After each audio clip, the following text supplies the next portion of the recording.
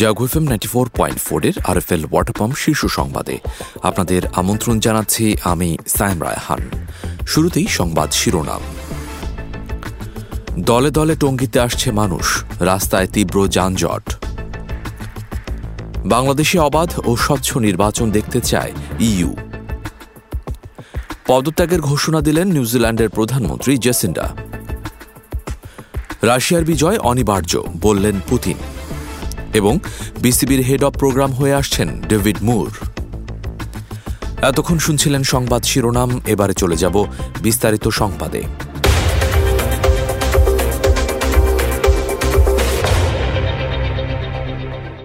দ্বিতীয় পর্বের বিশ্ব ইজতেমায় যোগ দিতে দলে দলে মানুষ গাজীপুরের টঙ্গীতে আসছেন।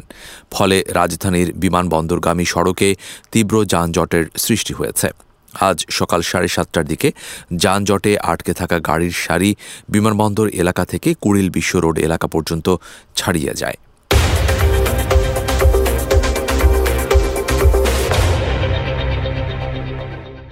দেড়শো আসনে ইভিএম নির্বাচন নিয়ে সংশয় কাটেনি বলে জানিয়েছেন প্রধান নির্বাচন কমিশনার। জানিয়েছেন, প্রকল্প অনুমোদন না হওয়ায় অনিশ্চয়তা তৈরি হয়েছে। সিইসি বলেন, দলগুলোর মতপার্থক্যের কারণে এখনও ভোটের পরিবেশ তৈরি হয়নি। নির্বাচন ভবনে ইইউ প্রতিনিধিদের সাথে সাক্ষাৎ শেষে সিইসি এসব কথা বলেন। এ সময় তিনি বলেন যে কিছু কিছু বিষয়ে এখনো রাজনৈতিক দলগুলোর মধ্যে ডিসএগ্রিমেন্ট আছে। এই ডিসএগ্রিমেন্ট থাকার কারণে এখনো অ্যাটমসফিয়ারটা আমাদের জন্য পুরোপুরি কনজেনিয়াল নয়। এই ডিসএগ্রিমেন্টগুলো সেগুলো রাজনৈতিক ইস্যু, সেগুলো ইলেকশন আমাদের জন্য ইস্যু নয়। তবে আমরা আশা করি যে অচিরেই এই ডিসএগ্রিমেন্টটা দূর হয়ে যাবে। আমরা বলেছি ইভিএম নিয়ে ডিস্ট্রাস্ট যেটা ছিল ওটা অনেকটাই কেটে গেছে। তবে এটাও জানিয়েছি যে ইভিএম নিয়ে আমরা এখনো পুরোপুরি নিশ্চিত হতে পারছি না, কারণ আদৌ ইভিএম অ্যাভেলেবেল হবে কিনা, আমরা কি পরিমাণ নির্বাচন ইভিএমে করতে পারবো সে বিষয়ে আমরা কোনো নিশ্চিত সিদ্ধান্তে এখনো উপনীত হইনি। মেট্রো রেল প্রকল্পের ব্যবস্থাপনা পরিচালক MAN সিদ্দিক বলেছেন, চলতি বছরের জুন থেকে শুরু হচ্ছে আগারগাঁও থেকে মতিঝিল অংশে মেট্রো রেলের পরীক্ষামূলক চলাচল। ধাপে ধাপে নানা পরীক্ষার মধ্য দিয়ে ট্রেনগুলো চূড়ান্ত চলাচলের প্রস্তুতি নেবে। আপাতত এ পথ মানে আগারগাঁও থেকে মতিঝিল পর্যন্ত চলবে 24 সেট ট্রেন। এর মধ্যে 22 সেট ট্রেন চলাচলের জন্য প্রস্তুত হচ্ছে। আগারগাঁও থেকে মতিঝিল পর্যন্ত পথের 7টি স্টেশন নির্মাণের কাজ প্রায় শেষ। রেলের পথ বসানো হয়েছে বিদ্যুতের খুঁটিও। আর লাইন বসানোর কাজ 75% শেষ হয়েছে। আর জানুয়ারিতেই বাকি অংশে বিদ্যুতের লাইন বসানোর কাজ শেষ হবে।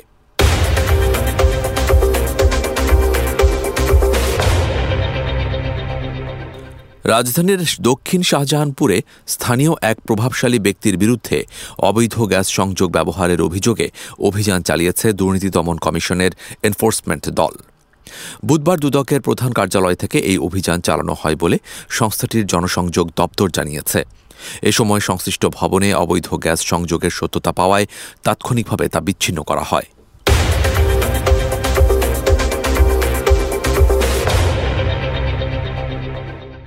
এবারে আন্তর্জাতিক প্রসঙ্গ। নিউজিল্যান্ডের প্রধানমন্ত্রী জেসিন্ডা আর্ডার্ন পদত্যাগের ঘোষণা দিয়েছেন। ব্রিটিশ সংবাদ মাধ্যম বিবিসির প্রতিবেদন থেকে জানা যায়, আগামী মাসেই পদত্যাগ করতে যাচ্ছেন তিনি। আজ জেসিন্ডা নিজেই তার পদত্যাগের সিদ্ধান্ত নেয়ার বিষয়টি জানান। প্রধানমন্ত্রী হিসেবে লেবার পার্টির এর নেতৃত্ব এ বছরের 7 ফেব্রুয়ারি পর্যন্ত দায়িত্ব পালন করবেন। আর 14 অক্টোবর নিউজিল্যান্ডের জাতীয় নির্বাচন অনুষ্ঠিত হবে।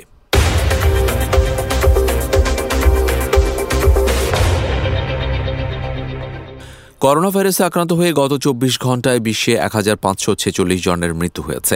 নতুন করে এ ভাইরাসে আক্রান্ত হিসেবে শনাক্ত হয়েছেন 2,67,336 জন।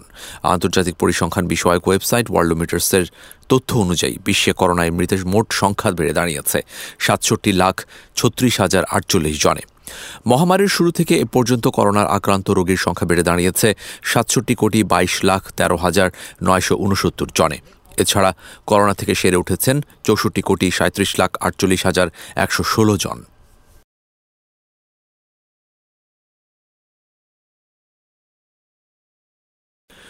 অবৈধ অভিবাসীদের বৈধ হওয়ার সুযোগ দিচ্ছে মালয়েশিয়া সরকার।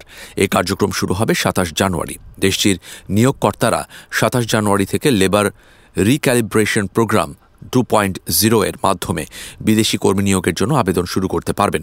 দেশটির ইমিগ্রেশন মহাপরিচালক দাতুক সেরি খায়রুল জামিউ দাউদ এক বিবৃতিতে তথ্য জানিয়েছেন।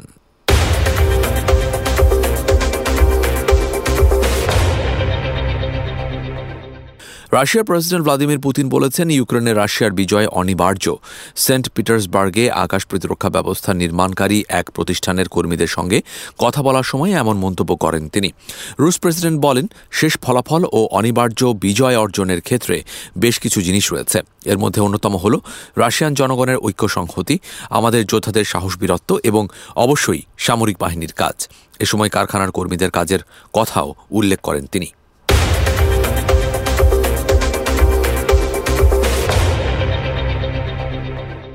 এবারে খেলার খবর।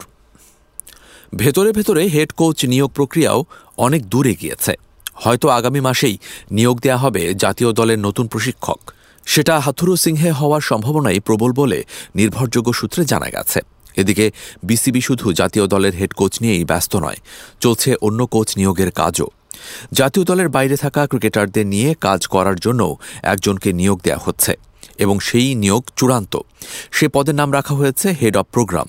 অস্ট্রেলিয়ান ডেভিড মুর 2 বছরের জন্য বিসিবির হেড অব প্রোগ্রাম হিসেবে মনোনীত হয়েছেন।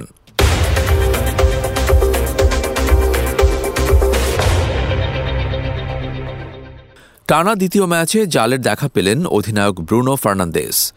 ম্যানচেস্টার ইউনাইটেড পৌঁছে গেল আরেকটি জয়ের দুয়ারে, কিন্তু তাদের সুসময়ের পালে হতাশার হাওয়া লাগল শেষ মুহূর্তে।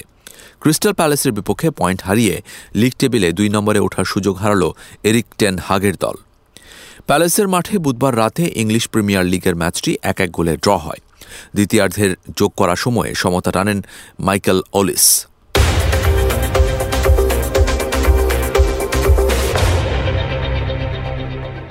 এবারে আবহাওয়া সংবাদ জানাচ্ছেন আমাদের সহকর্মী জান্নাতুল ইসলাম পুতুল।